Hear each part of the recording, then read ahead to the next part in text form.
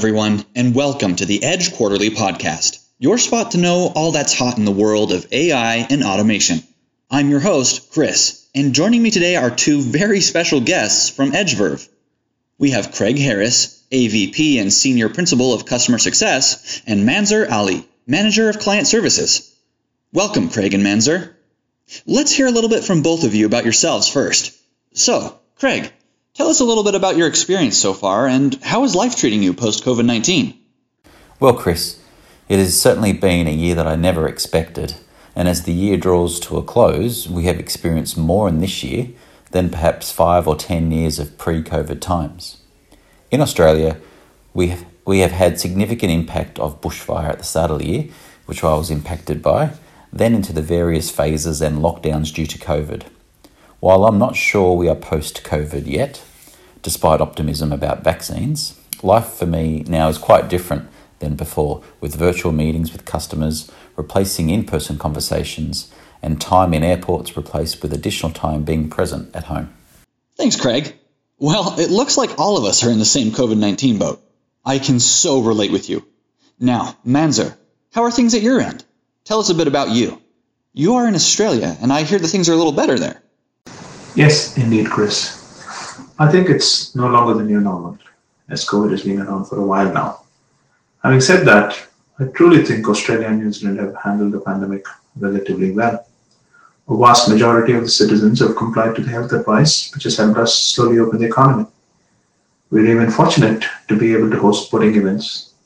A few weeks ago, I was part of a 30,000 strong crowd watching a cricket match between India and Australia, which one could not have imagined only a few months ago. To me personally, this year has been mixed, with the lines between work and life blurring. I've certainly enjoyed the additional time that I've been able to spend with my son, who turned 6 last month, as he spent his first year at school. Thanks for sharing, Manzur. Now, Craig, as you know, all of us were impacted by COVID-19.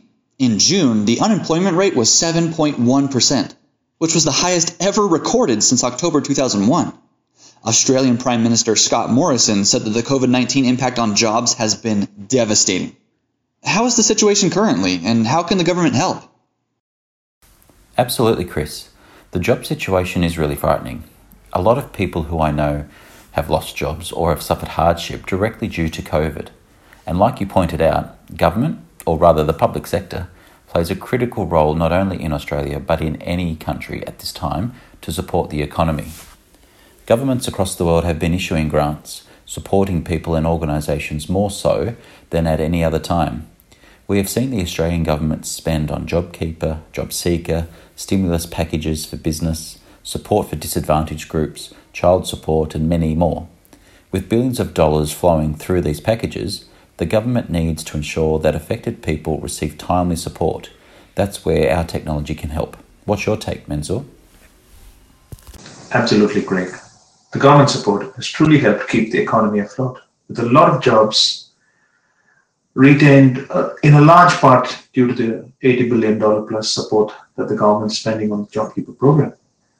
Whilst this has been a great support, the demand for social services have significantly increased.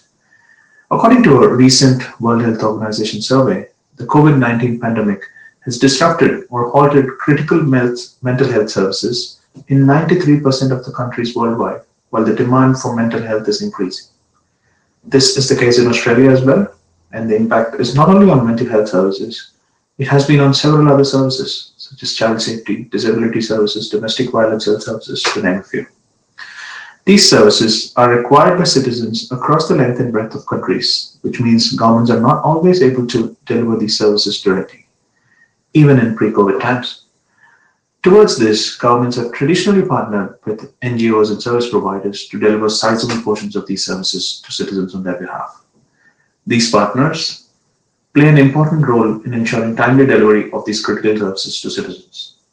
The pandemic has amplified the role that the NGOs are playing in providing these services to the citizens in need. While this is nothing new, let me point out a major concern. Historically, payments to service providers to deliver these social services were managed as grants. However, managing social service delivery using grants management systems means little traceability back to the social outcomes that the government intend to achieve in these investments. Further, grants-based approaches have limited ability to compare and identify the social areas that need more investment versus others, and which investments are more effective than others in improving social outcomes.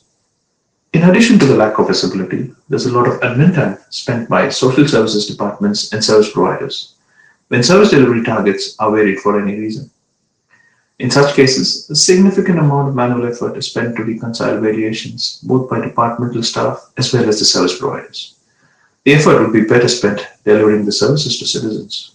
Well, come to think of it, I totally agree. This is an area that not many discuss. Craig, what's your view? Exactly, Chris. This is an emerging area of focus across governments. To add to what Manzoor said, the perception of a grant carries reduced accountability, and governments are beginning to transition to a social investment model where social services are procured against targeted outcomes. This transition involves changes to process, solutions, and the organisation culture across the stakeholders, thereby creating an end-to-end social services procurement framework. In this model, service providers have greater accountability to their clients, including clear traceability of the impact on social outcomes. I see. Now, my question is that procurement has been a focus area for quite some time. How is this different? Well, let me answer that. Within traditional services procurement, the process starts with strategy planning, followed by a sourcing and a contract management process to find the right service provider. This is then followed by the purchasing process, where orders are sent to the vendor or the service provider and service delivery confirmed before payments can be made to the service providers. While this process suits procurement of most services, it does not appeal to the social services procurement, as the service providers typically require advance payments.